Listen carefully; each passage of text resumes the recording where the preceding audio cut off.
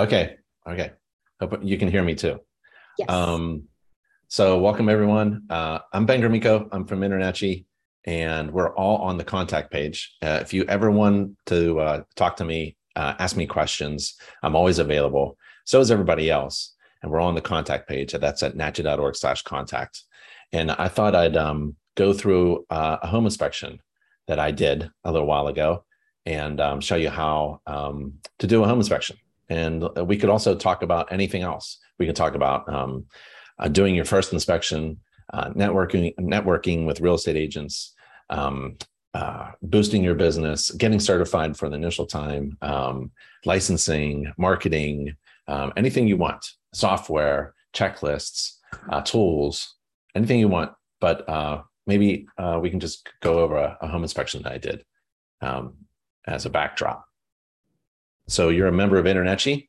That's fantastic. Welcome to the family. And you're also taking courses at the only home inspector college in the world. And it's tuition free because you're a member of InterNACHI. You don't pay for any of the online courses provided by the InterNACHI school. And I do webinars, live online free classes about performing inspection, business, marketing, writing inspection reports. And sometimes we have vendors selling their stuff, which is kind of interesting if you wanted to ask them difficult questions. And that's at nachi.org/webinars. So as you can see, like there's a few things that I wanted to share with you with a URL. So if you have your ledger or your notebook and a pen, or you want to snap pictures, or you want to email me later for these URLs, you can. My email is ben@internachi.org. If you're driving around and you want to listen to home inspection stuff, the InterNACHI Home Inspector podcast is a good podcast. We have a few hundred episodes up there. Now, by the end of the week, you should be an InterNACHI certified home inspector. But InterNACHI has a ton more certifications, additional certifications for ancillary inspections. And all the training and certifications are online, most of them. The sewer scope training and certification, you have to do live. It's a live hands-on class. You can't do it online. You got to really work with a sewer scope in order to get trained and certified. Just about everything else is free and online, and that's at nachi.org/certification. And you do that by the end of the week. You become a CPI, and the CPI logo is right there. There's 6 steps to becoming a certified professional inspector, CPI, and getting that designation, CPI designation, even in addition to licensing. If you're coming from an area, not in Colorado, all you need is certification. But if you're coming from a state where you are required to be licensed by the state, you should get both. And that's because when you become an InterNACHI certified home inspector, that triggers a lot of things at InterNACHI. A lot of benefits start for you. One of them is the InterNACHI marketing team. The marketing team designs everything you need, helps you with your website, business logo, business cards, flyers, brochures. You can do a car wrap. You can get t-shirts designed by InterNACHI's marketing team. You can get a home maintenance book from InterNACHI. You can design, customize the front logo, a front cover of it. All of these things, the InterNACHI marketing team does all the work. There are 6 professionals on the team. They work for free. So they do all the design work for free. All you do, for example, would be pay for the printing of the business cards, but they'll design it for you. And they'll take a look at your existing logo. Let's say you have an existing logo. They'll tweak it just a little bit to make it much better. And that's free too. So if you have an existing logo, let them look at it and make it a little bit bigger. Don't download anything from the internet. Don't get your cousin to try to do it. Having a huge team of people working for you, it would be impossible for you. I don't care if you're a veteran inspector, a multi-inspector company, it would be impossible to hire the InterNACHI marketing team. There's 6 of them, and you can't pay them all to work on your business. They'll provide you with guidance and consulting and design services, and it's all free. All you do is pay for the printing. So I would start with to work the system, to work the team, become a CPI by the end of the week, and then reach out to the marketing team. They're on the contact page and ask, what can you do for my business? Maybe get a logo designed. Order a box of business cards. It's a huge box of business cards. I think it's $100. Have them shipped to you, but have them design it for you and let them do all the work for you. Okay. Let's inspect this house. Okay. And along the way, I don't know how we're going to do this, but because I can't see you, but if you have a question, that would be great. I don't know if I can see the chat or if Miranda can figure it out, but please interrupt me. And we'll talk let's go for about an hour and maybe end up with some questions. Okay. Because ideally, that's what I really want to do. I want to attend to all of your needs. But I thought opening up the class, showing you how I do a home inspection and make a ton of cash, that'd be kind of fun. And it all starts with the standards of practice. Standards of practice is the absolute minimum that you are required to do. It also helps you out because it lists all the things you're not required to do. You're not required to find every home defect. You're not required to find every defect in a home. And so when you think about that, then going through a house is a lot of fun, actually, because you're not required to find every problem. The real estate agent might think you are, or maybe the contractor might think you are, but you're actually not. And so let's find some defects. We'll start with the roof because that's where the standards of practice starts. So I use the standards of practice as a base. If you're using Spectora, I have a template Inspectora or Inspector Tool Belt. I have a template Inspector Tool Belt, Home Inspector Pro. I think I have a template in there, my actual report template. And it runs on a mobile device, okay? And so I start my inspection at the roof. I turn on my software and I go to the roof section. And I start clicking things, sentences that I want to appear in the report, and also take pictures as well. And the standards of practice is where I start. It's where I look, it's where I build my inspection checklist of the things that I'm required to do and extra stuff, because I can exceed the standards if I want to. And it also helps me look really smart because I won't forget anything. When I'm doing an inspection and I'm carrying my checklist with me, I can't mess up. It helps reduce my liability. It keeps me focused. It keeps me on track so that I'm efficient with my time, which is really important. And I produce a really nice report according to a standards of practice. So it produces this report. So I got the standards of practice, and I have my inspection process and my report, and they all look the same, really, because they're all based upon a standard. So go to nachi.org/SOP and start with the roof section. Now, this is me climbing the roof. If I can get on the roof, I will. That was part of our brand. We distinguished ourselves from all the rest. We gave people a reason to hire us instead of the other person by walking on the roof. I built homes before I was a home inspector. My business partner was a roofer who had sore knuckles and knees, so became a home inspector. It's perfect. So that's what I did. It's not recommended. It's not required. It's not safe. Don't do it. If you're not trained, if you're not comfortable, you want to come back home. That's your goal. Come back home after doing a great job of performing inspections for your neighbors. You're not required to walk upon a roof.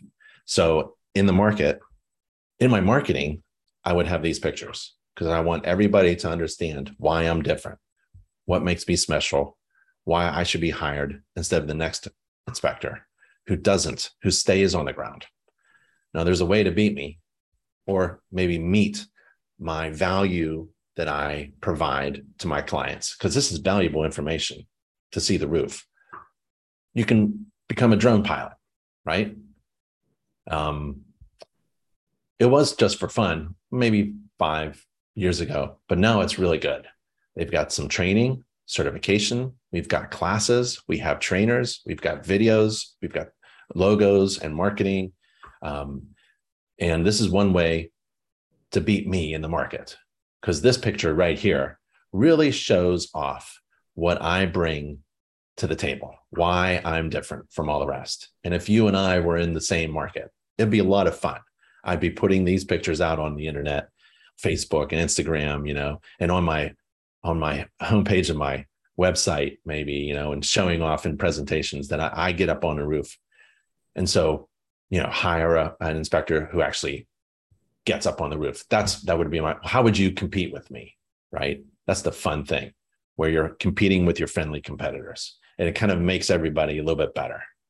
So one way to do it is stay on the ground, use binoculars, other vantage points, maybe go up to the gutter edge, maybe go up to the gutter or the eaves with a ladder, or use a contractor, have somebody come with you who's trained and qualified, or get a pilot license to fly a drone.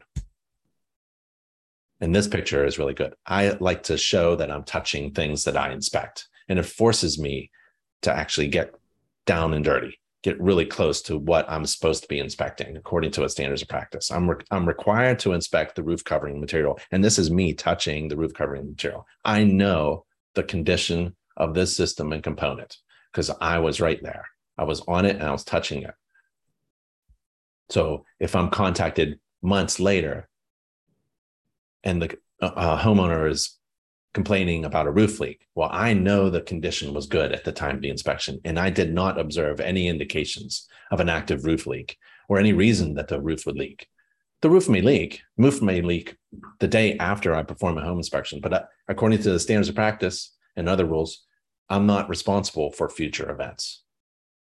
So if I'm not responsible for finding every defect, and I'm not responsible for future events, wow, now my job is getting a lot easier, or at least more enjoyable, right? There isn't a lot of pressure.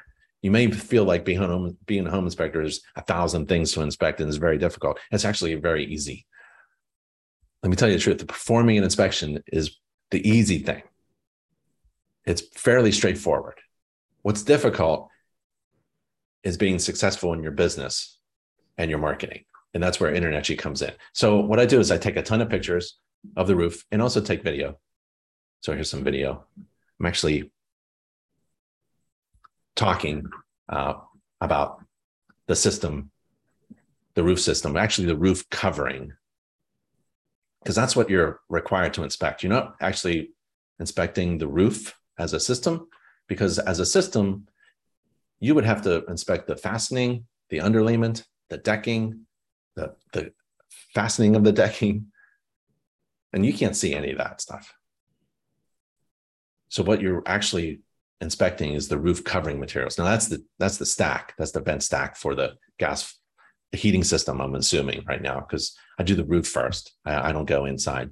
There's some vent pipes there with flashing, and this is me spinning around and making everybody dizzy. But what I do at the end of the inspection, I end my inspection in the kitchen, and then I play this video for my client. I bring them all in and make sure the real estate agent is there, and I crank up the sound and I show them this video, and they're looking at the video and they go, "Oh, that's our house?" And I go, "Yep, that is your house. That is your roof."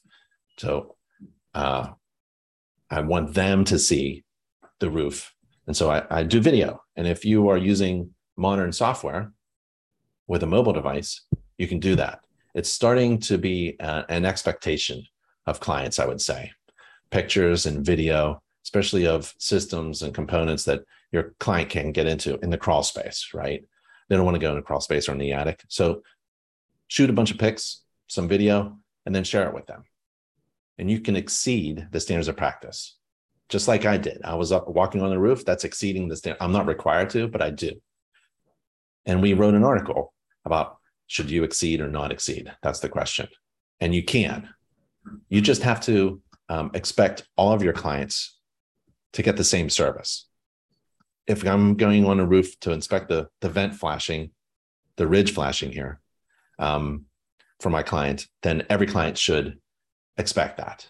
And that's what the probably judge would say, right? So there's me touching the vent pipes coming through on any roof penetration. I'm going to try to get close to it. I'm not crawling down to the very edge of the roof and falling off. I'm just going to stay near the ridge and take pictures of every plane, every surface, walk around a little bit. Remember, my goal was to get back home get back on the ladder. That's the chimney stack there. Color flashing, sealed really well. Looks good. Gutters, they're clean. Gutters are clean. That's a good shot while I'm coming down off the ladder. And then while I'm coming down off the ladder, I'm taking pictures of other components. There's the eaves, soffit, vents, and there's the front door from above. And now I'm on the ground.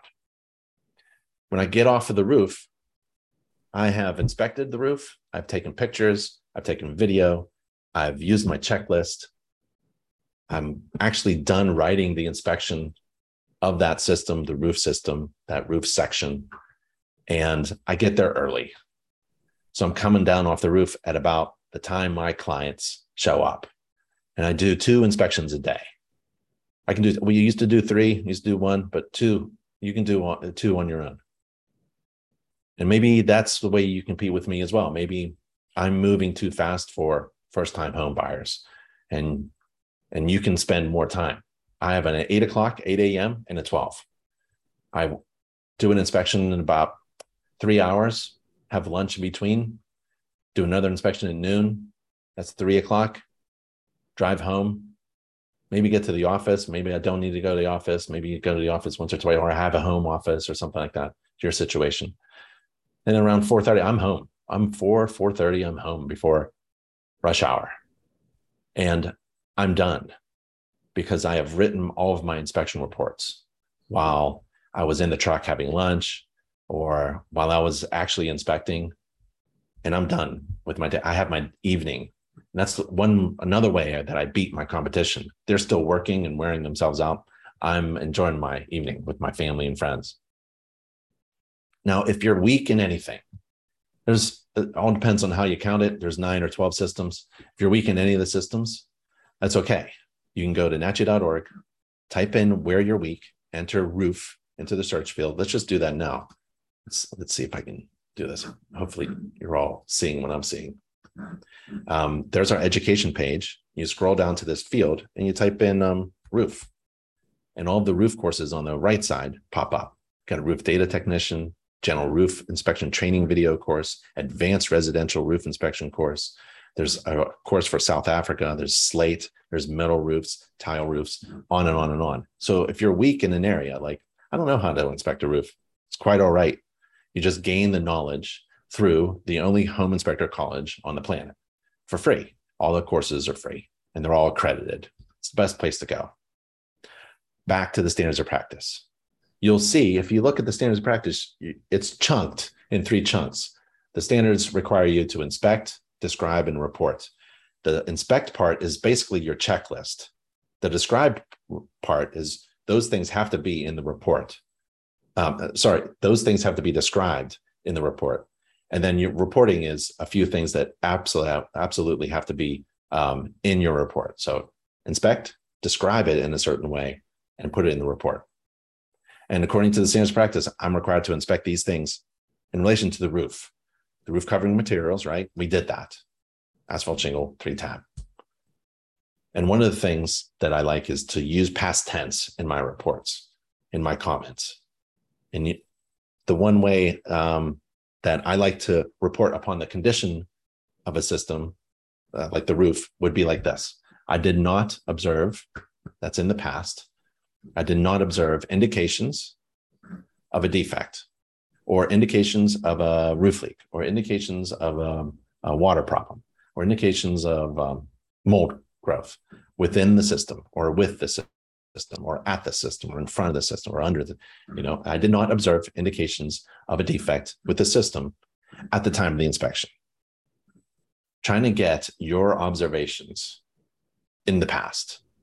So I've been sued as a home inspector, small claims, no big deal, in and out in about 5 minutes. Someone sued me for a few things, like one time I was brought in because they found termites in a floor, a wood plank floor in the dining room, and came in, went to the front. I remember it was to my left. I turned to the left and I could just see the infestation and the damage because the contractor got there, right? And the contractor said, well, your inspector should have found this. Okay, so then I pulled out the pictures of the baby grand piano in the dining room, right where that termite infestation was. And on top, underneath the baby grand was carpeting, a huge big carpet, almost spanning the entire floor of the dining room. So there was infestation underneath, a carpet, and on top of it was literally a baby grand piano. It's kind of funny. You're not required to move things like baby grand pianos in order to observe defects, right? So I reminded my client of the condition of the dining room at the time of the inspection, right? Where I did not observe any defects with the floor system at the time of the inspection. And the pictures really helped out. Take a picture of everything. I know one home inspector, he just did a video on our YouTube channel. He takes a video of the entire home. He holds the camera in front of him and he walks through the entire home and takes a video of everything. First, that's like the first thing. He does a quick scan of everything. That's awesome. But maybe, you know, you don't have to do it like that, but you know, you have to pick what things work for you. And it's, the keywords are observed and deemed material. So, like I said before, you're not required to find every defect in a home, and that's really great. If there was a defect right behind me, right, and I don't observe it, then it's not going to be in the report. If there's a defect right behind me and I see it, I see a problem, but I don't think it's material. It's a material defect. That's the big one. That's the serious one. Then it won't be in the report necessarily. But if I both observe the defect and I deem it to be material, then it has to be in the report. And if you don't put a big hole that's in the roof that you both observe and you think is a major problem, and you don't put it in a report, then you're going to have a problem, right? You're not doing what a home inspector is expected to do. If you both observe a defect and you think it, if you consider it to be a major problem, then you got to put it in a report. And if you forget to put it in a report, I'm not sure. You need other systems in place, like software that reminds you of things, or maybe you need to tell your client you'll have the report in 48 hours because you need to go back and read the report slowly. But you'll see that when you see something and you think it's a big thing, you'll take a picture of it, a video of it, and you'll put it in the report with your mobile device immediately. It'll just be in there real quick. And that's one way to be a great inspector.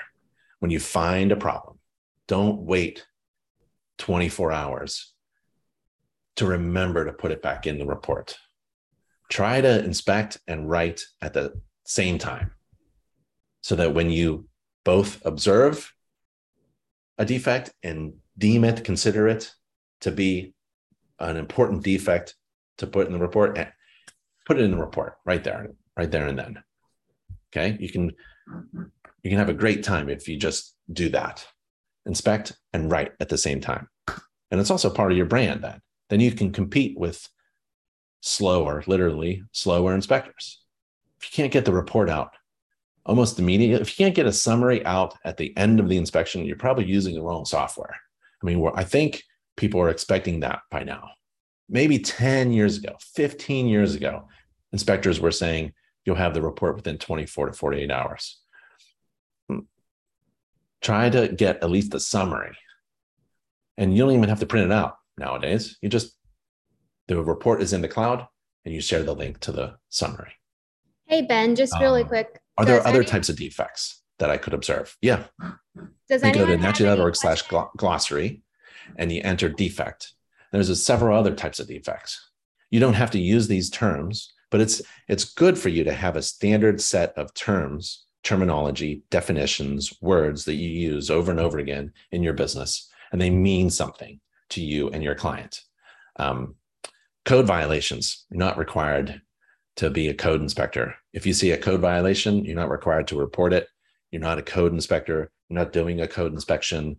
But if you do see something that you both observe and deem to be a material defect, then it should be in the report. And that could be a code violation.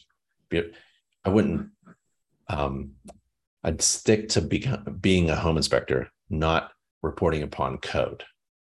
Hey, Ben, can you hear me? The other thing I'm required to inspect in this roof section are the gutters. And we saw that, right? They're nice and clean and empty. And the downspouts, we saw that. They're discharging away from the house enough.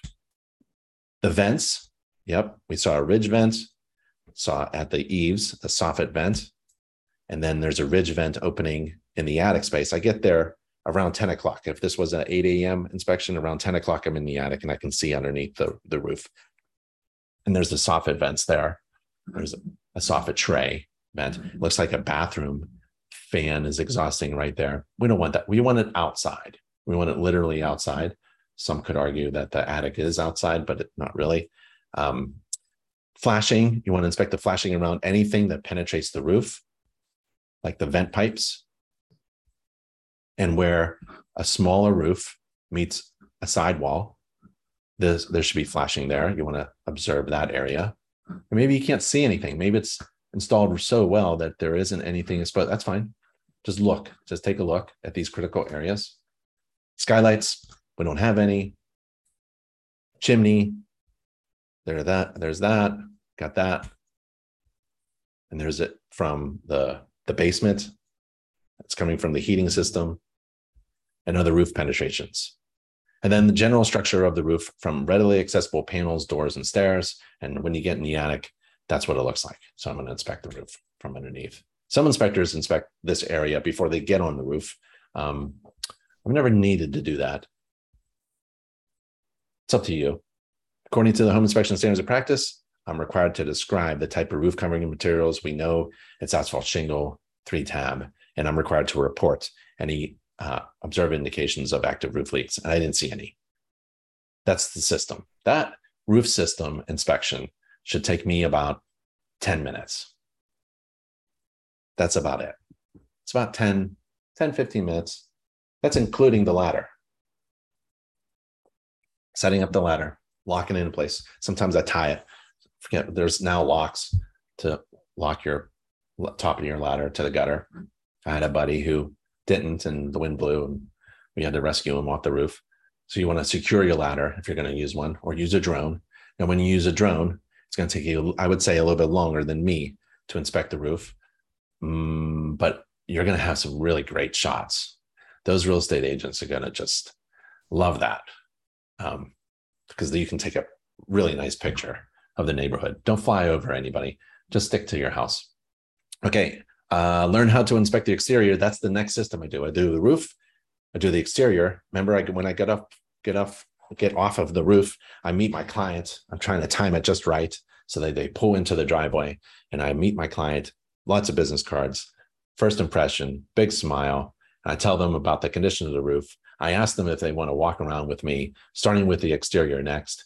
I'm in control of what we inspect. I do not allow my client to take me around the house and point over here and point over there and point over here. It'll take all day. I'm using the standards of practice to be efficient. I'm not running through the house. I'm not blowing them off. I'm not skipping anything. I'm using a standards of practice, a process, a checklist, a step-by-step guide, so that I can be efficient with my time. And in business, you want to be efficient with your time and money. In business, a general rule, you want to make a lot of money in a little bit of time. In home inspections, that's true. You want to make a lot of money. It's like a fraction. The numerator divided by the denominator. The top number is the amount of money you can gross revenue make divided by your time. So if it takes me about 4 hours to do a home inspection, 3, 4 with driving, and I'm charging, let's make the math easy, $400, then I'm about $100 an hour. And that makes me happy. Because at the end of the day, 8-hour, 10-hour day, I'm pushing $1,000 gross revenue. Okay, that's really good for an inspector, I would say. To increase gross revenue, you have to become certified in other things, offering ancillary inspections, pool inspections, termite inspections, radon inspections, mold inspections, sewer scope inspections. Without adding too much time, that's a great way to increase gross revenue. So you want to increase gross revenue, but not increase your time. You want to keep it efficient. That's why software, standards, processes, checklists, They're all really important. And practicing. If you're new, you have to practice how to inspect over and over again. Like inspect your home 10 times. You should be efficient, not running through, not blowing up, not skipping. Just be efficient with your time. Tonight, doesn't matter if you're in an Airbnb, a hotel room, a house, an apartment, inspect the bathroom. Using software. We have checklists. Well, I can show you a checklist. If you don't have any software, it's okay. Use the InterNACHI mock inspection checklist software. And you can do a report with it with no pictures. Or you can take pictures with your phone. But a bathroom should be about 5 minutes. It's not a big deal. A heating system, 15, 20 minutes. Electrical panel, 15, 20 minutes. Those are big systems, right? Hot water tank, 10 minutes. A roof, 15. Because it's you don't want to fall off on a roof. So it's very dangerous. Exterior, another. So in my head, I know how long every system and component was going to take. And I have to pace myself. Like I know exterior, I should be about 15 minutes in this house. Because if you're taking all day to make $400, you're not going to be in business very long. In business, the rule of thumb is money divided by time. According to the Home Inspection Standards of Practice, I have to inspect all these things on the exterior. Well, it's actually not that bad. It just looks like a lot. Let's go through them. Exterior wall covering materials. You can call it siding if you want to. One of the cool things about using terms, remember I talked about using the right terminology, is that at InterNACHI, we use code for our training. And in code, it says, we refer to it as interior and exterior wall covering. Interior coverings include all this stuff. And where's exterior? And exterior wall coverings include vinyl, right? So you can call it vinyl siding. That's no big deal. Or you can call it exterior wall covering materials. But having a base of terminology keeps everything consistent, and you want to make your reports easy to read, clear to understand. So exterior wall covering is next on the exterior for me, and I inspect the exterior wall covering, and it's vinyl siding, and it looks really good. This is not an old home. It looks in pretty good shape. Looking left and right, up and down, and I'm going counterclockwise around the house. Take a look at the eaves, soffit, and fascia. They're all together. That's like the eaves here. I consider this like eaves, and then soffit and fascia board, which is behind the gutter. Representative number of windows, because second floor windows, I can't even get to them, right? And I'm moving my ladder around the house to get to every window and inspect every window. It's a representative number of windows, representative number of interior doors, representative number of lights inside, representative number of receptacles inside.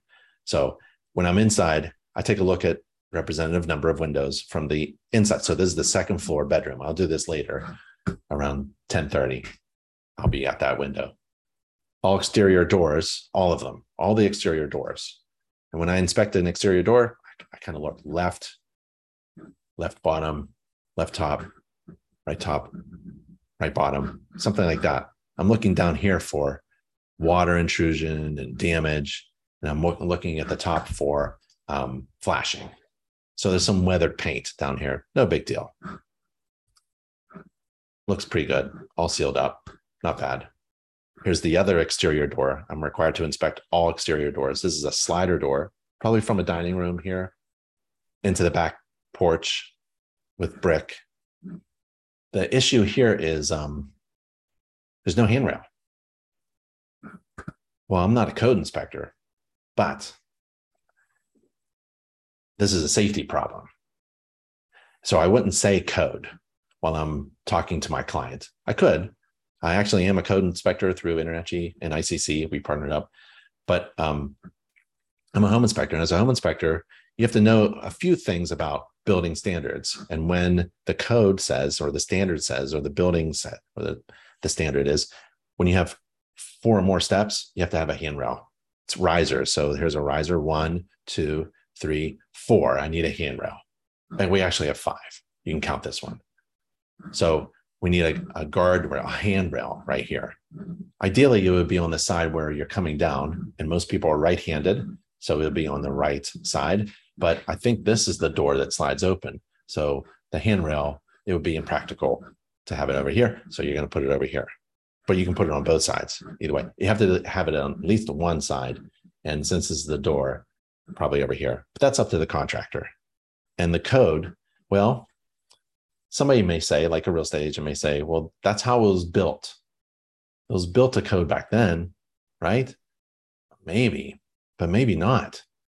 Am I going to go back and figure out the building department and what year of the code they're using? And which code? Is it the IRC or something? Which year? Is it 2009 still? Are they way back in the past? Or is it 2018 or this year, 2021, last iteration?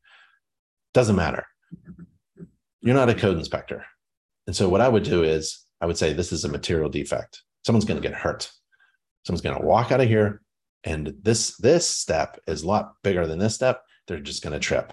And they're going to, usually people fall downwards. And that's why code exists. Code exists for residential and commercial properties because someone got hurt.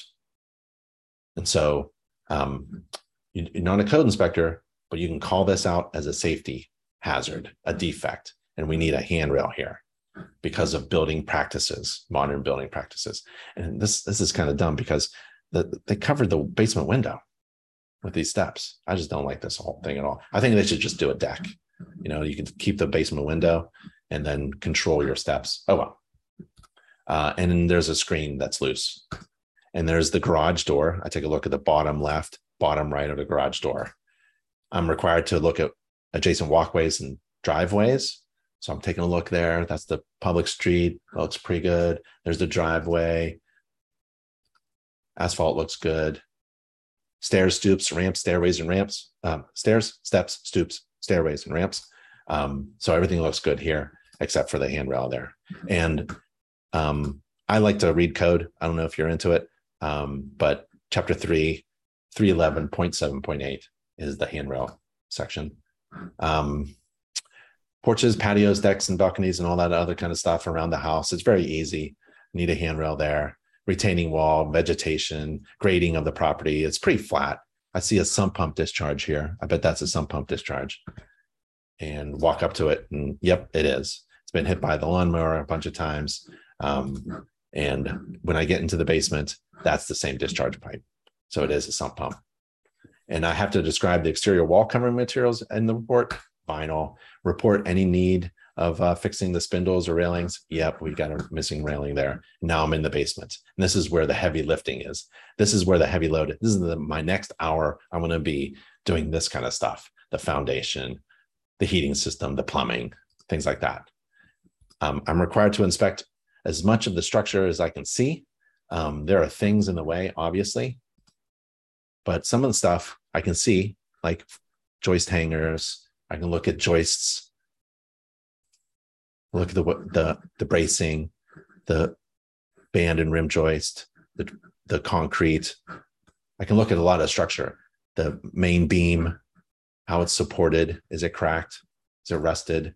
I'm looking at the perimeter for a foundation basement like this. Maybe you're in an area without any basements, but in areas in the United States, like we dig big holes and pour concrete. Sometimes it's block, sometimes it's poured concrete like this, and it's reinforced. And sometimes they crack, sometimes they leak water. This is a gardening tool because I want to reach up and I want to look at the insulation, especially under a door. So this is the door here to the back with the deck. And I want to move this insulation just so I can see if there's any wood rot around here. So this is a gardening tool. It's extendable handle, 3 tines.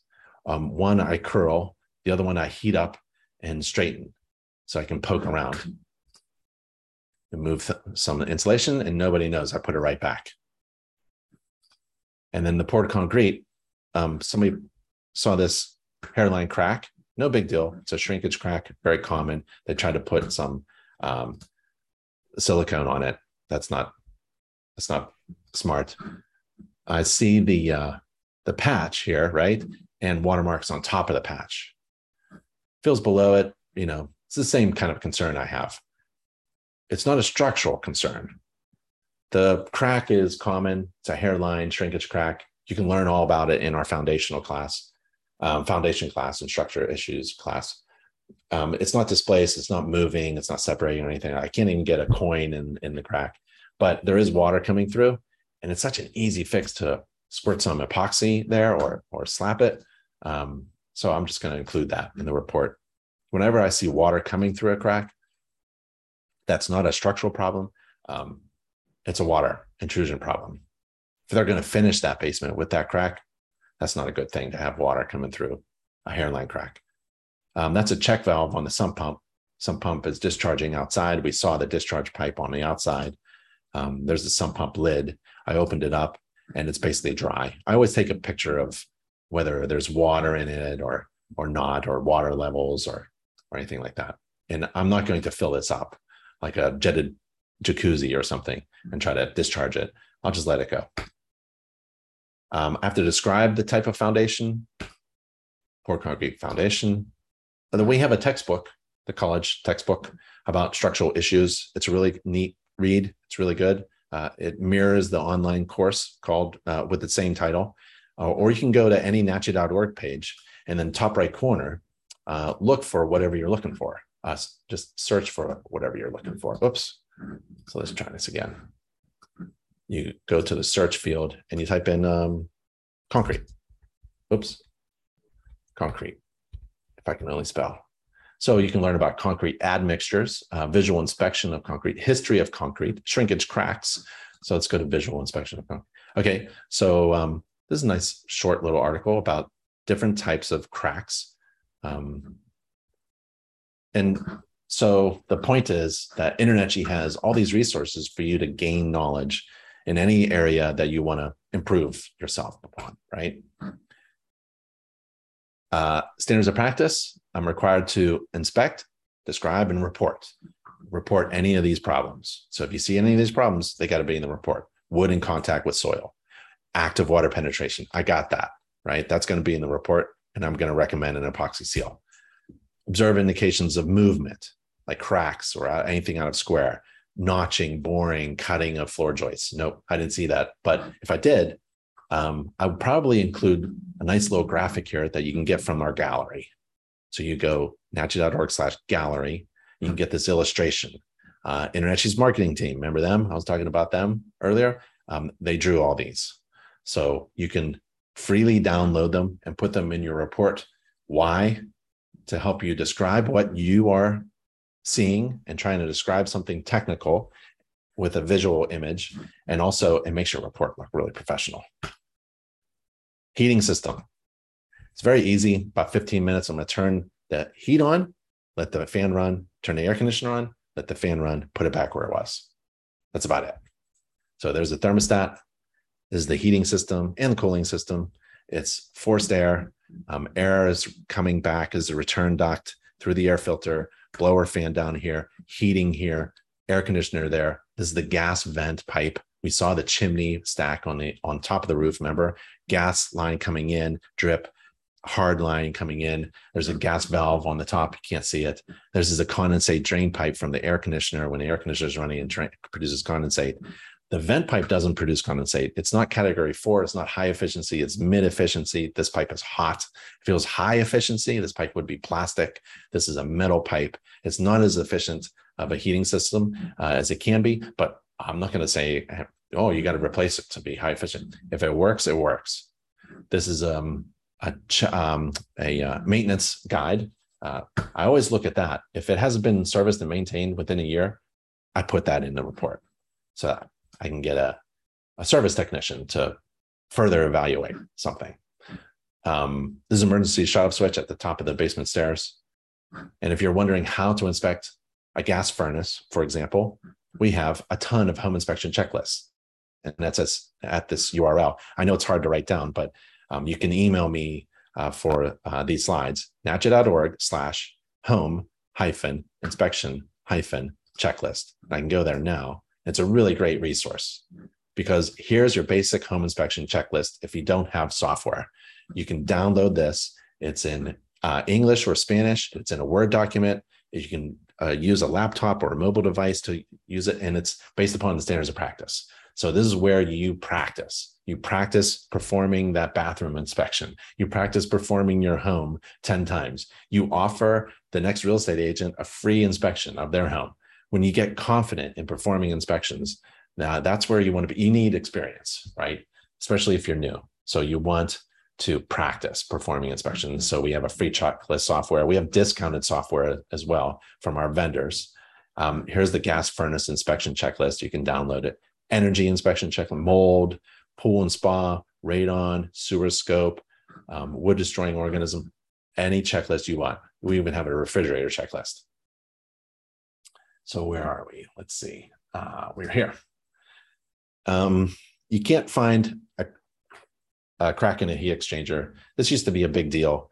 Can you find a crack in a heat exchanger? You really can't. So there's a video here. It's kind of fun to watch of me tearing apart a gas furnace and finding a crack in a heat exchanger, and it's just impossible to find.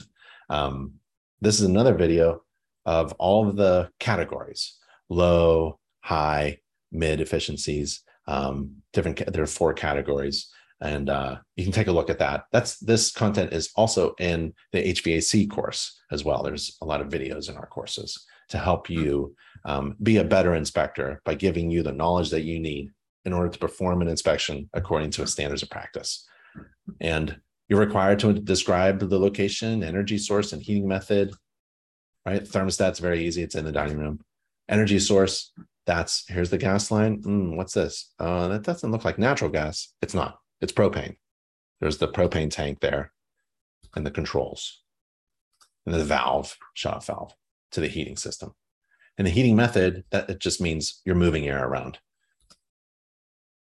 Report in the report, there should be, if the heating system or a cooling system doesn't operate, or if you can't get to it, that should be in the report. I didn't have that problem. And there's the heating system, gas coming in, shut off. There's air filter. It's being sucked into the fan. It's not installed properly. It's actually torn apart. So I'm just put that in a report as an improvement. It's recommended. It hasn't been cleaned and serviced in a while. And there's the connections, the fastened connections of the gas exhaust going up through the roof. There's there. And the ductwork. Ideally, seams would be sealed with mastic. Sometimes I'll pull off a floor register and stick my camera in there. It's usually a lot of junk in there. People who are sensitive to indoor air quality may find that valuable. That information is valuable. That's essentially what you are doing. You are selling information to help clients who are your neighbors to make informed decisions about their home, about buying the home and how to maintain it. Ideally, you want to be thinking of your business as providing valuable information. You want to educate people on how their home works, how to maintain it, and how to save energy. That's a hot topic now. So this is the cooling system. Same thing. Turn it on, turn it off. Location of the thermostat, the cooling method. There's the outdoor compressor. I turn it on, I listen to it. Should sound nice. There's the liquid line, refrigerant line, and condensate line. Condensate line goes into a condensate pump, and that discharge tube here. Where's that discharge? In the sump pump? Nope, it goes outside. There's the manufacturing label. I always take a picture of that. And there's the condensate pump line discharging. Should discharge away from the foundation, not right next to it. And everything was operating, and I could access everything. So the main thing is really the filter. It hasn't been serviced or cleaned in a while. Moving right along. We're in the plumbing section. Again, looks like a huge checklist. You should see the electrical coming up. But it's not that bad. There's main shutoff valve. Everybody should know where the main shutoff valve is, every homeowner. There's the water meter. There's a check valve, pressure regulator, and water distribution supply pipes. Main shutoff valve, a fuel valve, Every fuel burning appliance should have a shutoff valve right next to it. And there's the main shutoff valve there, and it's right there near the regulator as it comes into the house. Water heating equipment, it's gas fired. There's the gas shutoff valve, regulator, and the discharge of the TPR. It's not dripping. There's an expansion tank, and there's an expansion tank on the hot water tank because there's a check valve. So when water heats up, it expands and it can't go backwards when there's a check valve installed. So you need some place for that expanding water to go without blowing the TPR valve. You can learn all that in the plumbing course, and that's the expansion tank. Now, this is a major defect. And I found this basically just like I found all the other defects in the home by following a checklist. At the hot water tank, there's like 10 things you have to inspect. And if you miss one, then you're going to miss this, right? Don't rely on your memory. Just keep looking at your checklist. The checklist will tell you exactly what to inspect. And basically, I got to this at the end of the inspection of I didn't see this until I got to this component of the system: hot water tank, hot water source system, components of the system. And so what we have here is a flue pipe, but it's going uphill and then it goes down. And what you want is a nice continuous sloping going up of flue gases this way. Now, I don't know if they've had problems in the past. Maybe it's just fine. It's working just fine. It's been working that way for 10 years. It could be absolutely true. But code, standards, building practices, best practices say this should be sloped like that. Nothing should be going uphill and down. This ain't water. Even water needs to be flowing in one direction, all downhill drainage water, right? So this is a defect. We don't want carbon monoxide billowing out and hurting people. So that's a major defect. And if someone says, well, that's how it was built, well, it was built wrong. That's how it was built to code. Then it passed code inspection. Well, okay, no one's been hurt. Okay, enough of that, right? Here's a defect. I both observe it and deem it to be material. I'm going to put it in the report as a recommendation, immediate recommendation. So there's the interior water supply, and you got to inspect all the toilets by flushing them, obviously, and all the sinks and showers for functional drainage and functional flow. So there are inspection restrictions. You don't have to move any of this stuff. So what I do is I turn on the hot and cold water at the sink, turn on the tub, pull, get the shower going, maybe flush the toilet again, more water at the sink, take a look at the other shower all at the same time. I like to run things all at the same time. If everybody wakes up in the family, and takes a shower at the same time, can handle it, and then even at the sink, hot and cold water. And then the outside, any faucets. This is a frost-free hose bib. This is in a cold climate, absolutely is necessary. And then the drain waste vent system. So we did supply, we did the fixtures, and now we do flushing the toilets and the sinks. And where does it all go? Well, there's the vent pipe on the roof. Can't see anything through the floors. Everything's covered up, but here's a toilet flange and some other pipes. Water going out, essentially. And sump pumps. You're required to inspect those sump pumps. We've seen this a couple of times now. And it's discharging outside. It's got a check valve, lid, dry, bucket. Is it public water or private water? It's public water. There's a water meter. There's location of the main water shutoff valve. Basically, it's a bunch of system in an inspection. You're inspecting a system and breaking it down into components, describing location of those components and the condition of those components, describing those components in certain ways, especially if it's a defect, and then making recommendations. And if that recommendation should describe why you're making that recommendation, it's a hazard. Someone's going to hurt themselves falling down those 5 steps in the back slider door. Take a picture of the water heater label. There's the bathrooms. Installation of hot and cold water faucet. Ideally, left is hot, right is cold, no big deal.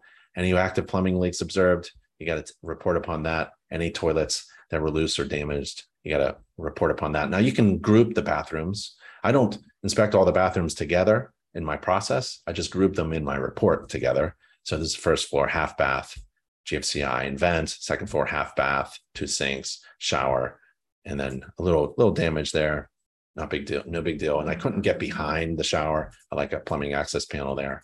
So second floor bath, and there's a master bath, shower, and sink, and GFCI in the door. Now the electrical, there's a ton to inspect at the electrical. Let's just go through them. Remember, if you hold a checklist in your hand, you look really smart. You reduce the number of mistakes. You know exactly what to inspect. But if you don't, we have an electrical course, which goes over electrical service terminology. Because if you don't know what a service drop is, that's in the standards of practice, you ought to. So let's take a look. This is a service drop. Service drop are these red arrows. This is the lines that you see if it's overhead, like from a telephone pole to a house, right? And it should be above the sidewalk, above the driveway, above the street. Or you have an underground. So it's either over or under where the electric comes to the house or building. And this is underground. There's a meter attached to the house. So overhead attachments are there, spliced. And there's goosenecks and there's drip loops and things like that you want to take a look at. And we, in the electrical course, we describe and show you what these things are. So every point, every component in the standards of practice there's a training component on it. Now there's no service mast here, but this is underground service, and I'm touching the conduit here coming up from the ground into the meter and then back into the electrical panel in the house. And this is the electric meter and base. And the main disconnect at the panel sometimes it's near the meter, on the outside of the house, inside of the house. It can be on the inside or outside. It can't be in a bathroom. You want to be able to turn off all the electricity to the house quickly with no more than 6 hand movements. Panel boards, you don't want any openings. You don't want to be sticking their finger in and getting electrocuted. You do not have to remove the dead front cover. I do. I like to see what's inside. I've been trained to do it. Service grounding and bonding. This is the grounding rod here. It's sticking out of the ground too far. It's improperly installed. It should be driven into the ground. So this is a defect that I'm going to put in the report. But if you're kind of weak on grounding and bonding, no big deal. At the Home Inspector College, InterNACHI school, we go over grounding and bonding, what it is, rods, clamps, locations, jumps, all that stuff, sizes, things like that. So just go into the electrical course and learn about grounding and bonding.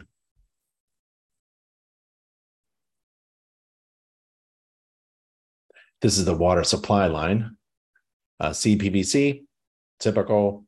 It's been used for a long time. Go to Home Depot, take a look at pipes, maybe even take a picture of it. You can put it in a report of different water supply distribution pipes. It's kind of fun. But the electrical course will help you go through this entire checklist. There's a lot to inspect.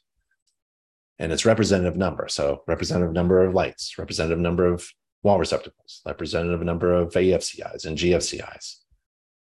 GFCIs at the bathrooms and the kitchens, and the presence of smoke and carbon monoxide detectors. So smoke alarms, they have to be powered by the building wiring with a battery backup. And if they don't, then that should be an upgrade, right? You should also look for carbon monoxide detectors, especially if there's a fuel burning appliance or an attached garage with an opening to the house. So in here, there's a fireplace. It's not real. It's a fake fireplace, essentially, right? There isn't a chimney. It's a through-wall vent system. Hot exhaust gases come out. Cool or combustion air is moved in. And I think it was turned off. I didn't get to turn it on.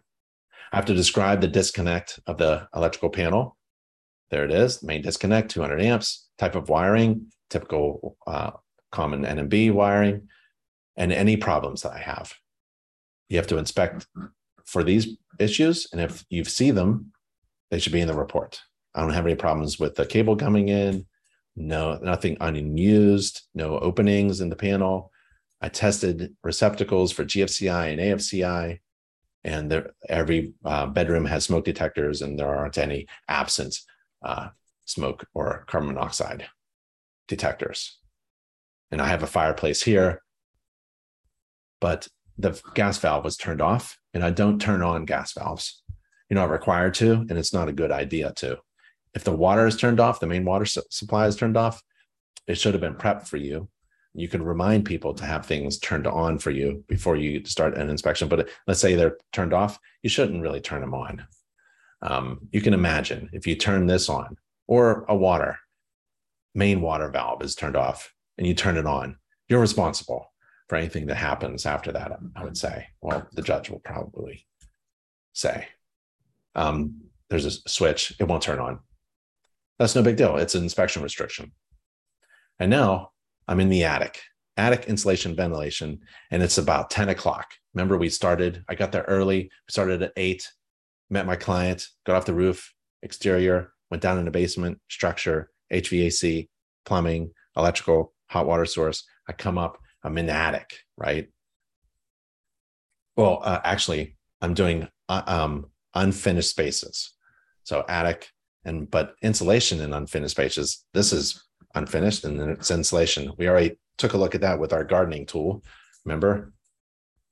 And then I go into the attic. So at 10 o'clock, I'm in the attic and I know that I'm on time. I'm on track. I'm on track to make about $500 during this inspection.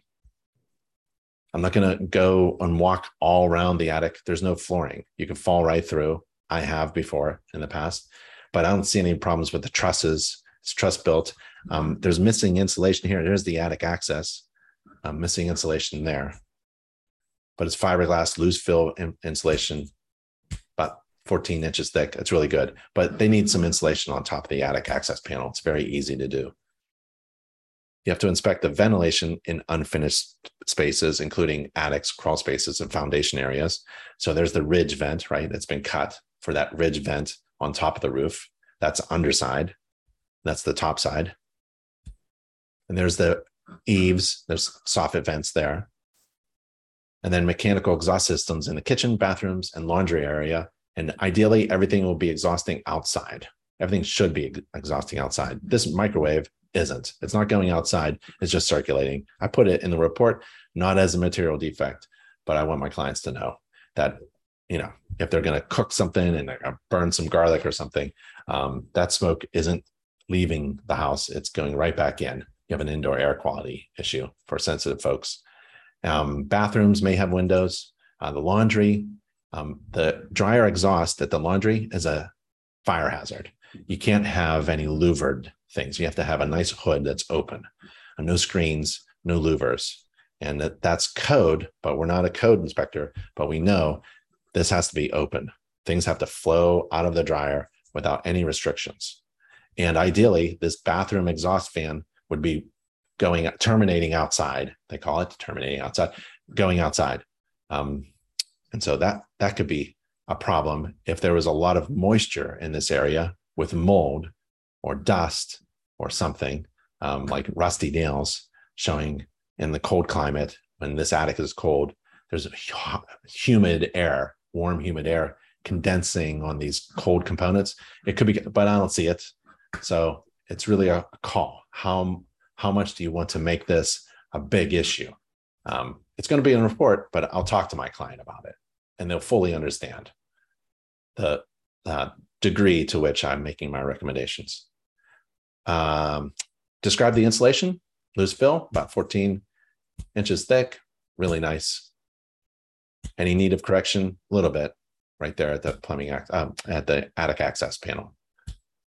And then the interior, and it's all representative.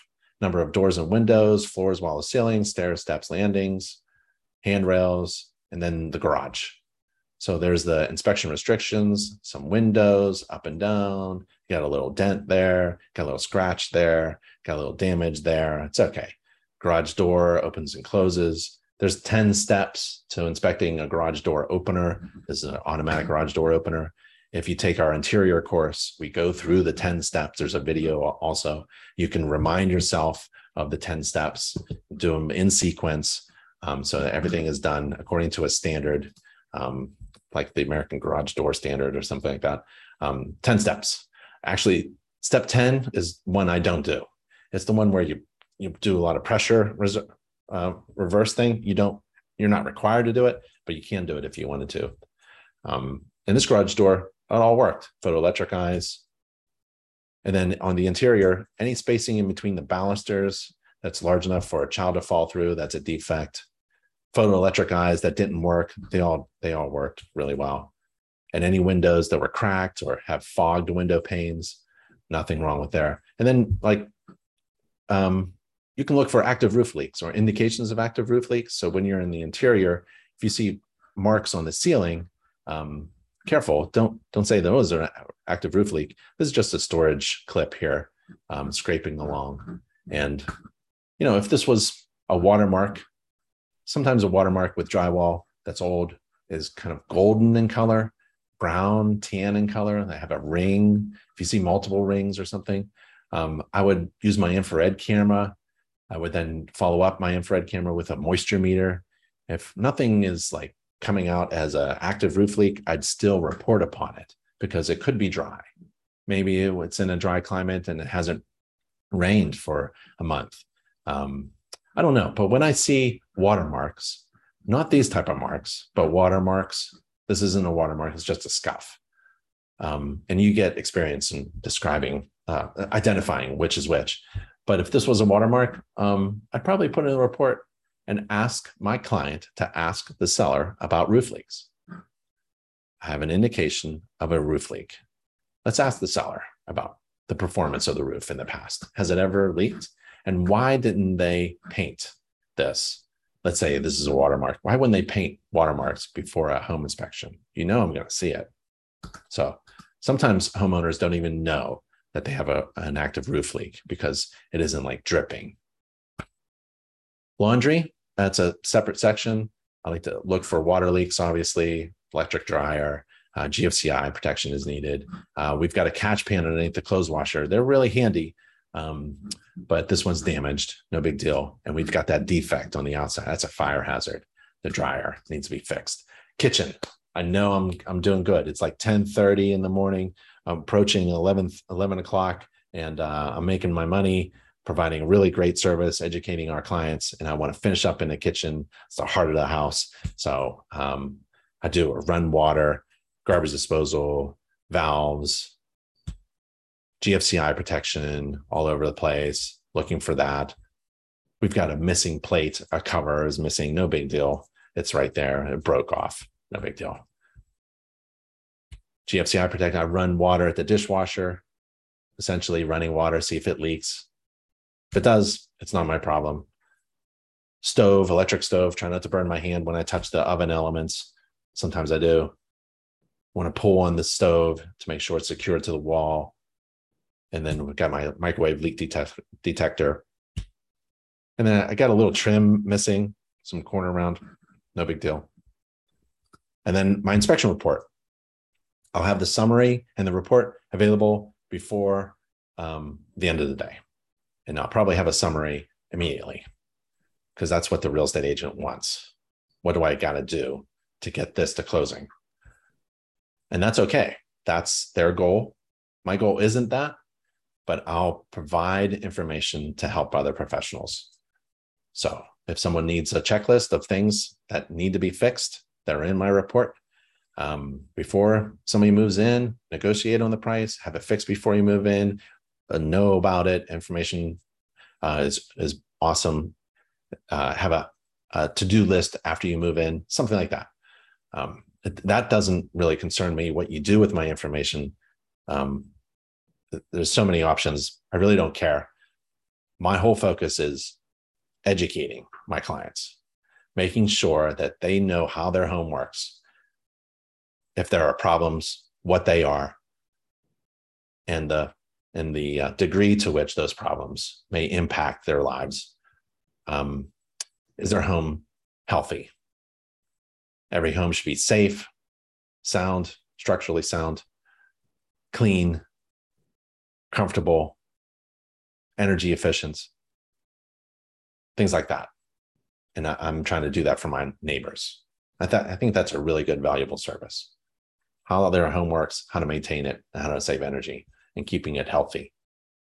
So this is my inspection report. I try to throw in as many pictures as possible. The honest truth is full reports aren't really read much, only when, an attorney wants to read it. And then it's really important that your report has pictures and words and identifies the problems, describes what you did, what you inspected, and the condition of the systems and components of the things that you inspected are written clearly in the report. It should be easy to read, not very technical, clear to understand. Pictures, 1,000 words, right? A picture's worth 1,000 words. A bunch of pictures is worth a lot more than that. So this is an actual inspection report of mine that I have. Try to put a lot of things in there, the good and the bad, right? Oh, and there's one. Ask the seller about the satellite, right? I don't know anything about satellite. If you don't know what is going on in a certain component of a house, don't fake it. Just say, I don't know what the system is or a component is. I don't know what's going on here. Let's ask the seller to describe it. Abbreviated list of the standards of practice. You should link out to the standards of practice. It's really important for your client to know the standards to which you performed an inspection for them. The graphics is really good. The illustrations are really handy. They make it look really professional, your report. And then I have a little conclusion and walkthrough. I remind my clients that I'm available for contacting and asking me more questions. And I try to do the best that I could. And I'm available for a pre-closing walkthrough. And then I leave this letter for the seller on their kitchen counter saying, try to put everything back. I wore indoor shoes only, but you may want to look at these things and make sure that they're back where they were. Thank you. If you need me, here's what. A lot of my clients were sellers.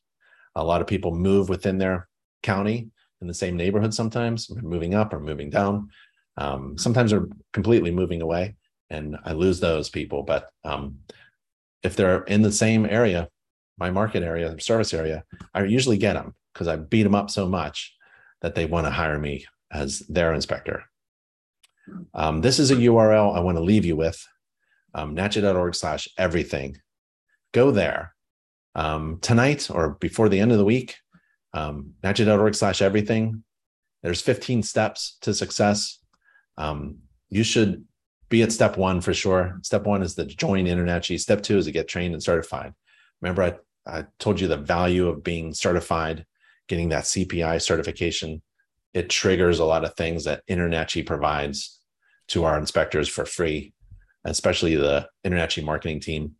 And then if you need some tools, man, you just need a flashlight, GFCI tester. Probably that's about it. In order to do an inspection, and practice. Even if you're a veteran inspector, you can always get better and faster. Not blowing through the house and skipping stuff, but being more efficient so you can make more money in the same amount of time that we have. And then if you don't know about how to calculate a profitable fee, it has nothing to do with anybody sitting next to you. Not really. You can ask, but it has to do everything with math. You have to use math. And so you click this button here to figure out how to calculate a profitable inspection fee. And you'll be taken to the home inspection business course. And within the course, I think it's chapter 11, my favorite chapter 11 of the home inspection business course, we meet Inspector Mary and Inspector John, and they're both trying to figure out how to calculate a profitable fee. And we go step by step through the process in various ways. And it's kind of fun, and you can follow along. And then start marketing. Get a domain for your website. I like Google domains. Get a logo like the InterNACHI marketing team. Get a website. We have an InterNACHI vendor for websites. That's at nachi.org/website. Get free job leads. And if you want me to show you how to get free job leads, I can. But I think I have spoken, I think over my time. I'm not sure. Hopefully Miranda's there. But at this point, if you follow this step by step, you can start making money as a home inspector. These 5 steps. You can start making money. You actually start doing jobs, getting job leads from InterNACHI. Your phone is going to ring. If you become a CPI and you have a domain, you have a website, and you sign up for the free leads, your phone might ring. If you have an online scheduling system embedded in your website, you can get a job. So that's really important to do these 5 steps. And then you can do the rest of them. And it takes more work. So it's really up to you. InterNACHI has a ton of resources, and I'm one of them. And if you want to ever talk, I'm available. I'm on the contact page, but just write my email down, ben@internachi.org. And I reply to every email. It may be immediate or maybe a couple of days later, but you can always get to me. And I just love it. I love helping other inspectors be successful with their businesses.